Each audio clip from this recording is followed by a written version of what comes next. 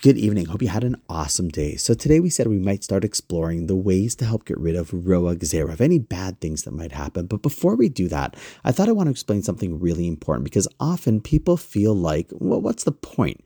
I don't see any of it helping the situation. And in this case, it's possible that tomorrow I'll wake up and the war is still continuing. Hopefully not, but it might be.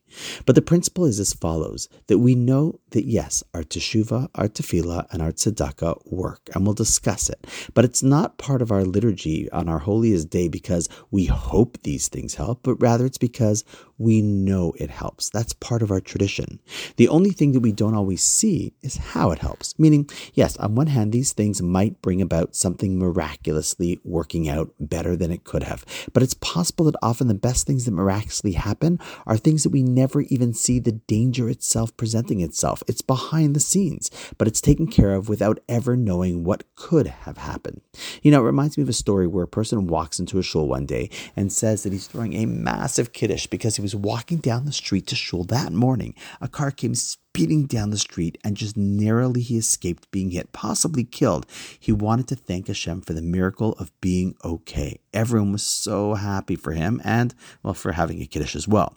A few weeks later, one of the older chevra of the shul walks in and announces that he's going to be sponsoring an even bigger kiddush, the biggest one the shul's ever seen. Well, everyone starts asking him, what happened? To which he replies, well, nothing. Yeah, we know, says everyone. That's obviously why you're throwing it. Nothing happened, but what almost happened? To which he replied, honestly, nothing from what I can even tell. Even almost happened. I have no clue. To which everyone looked confused and asked, well, if that's the case, why are you throwing a big kiddush?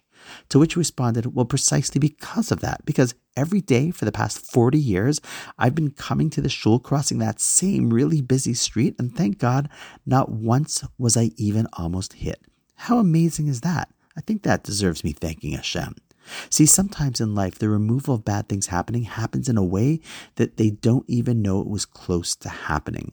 We might not know the impact of the actions that we do, but all the more reason why they're so important. Because not even being in danger or not knowing the danger that one could have been in and of itself is possibly the greatest impact of what our actions can do. So tomorrow we'll start exploring the 3 things that are the basis for preventing bad things that might unfold, something we all want to work towards making happen for Israel and the Jewish people. And on that note, wishing you an awesome night, and I look forward to seeing you tomorrow.